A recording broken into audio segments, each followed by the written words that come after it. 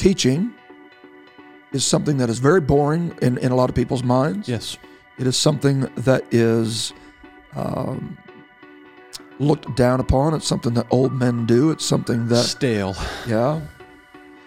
And I think we undermine the efficacy of the role of teaching. That is one of the fivefold ministry. That's one of the offices of the fivefold ministry.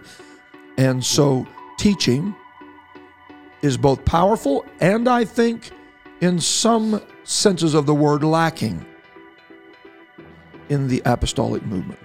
Because teaching addresses the why of what we believe.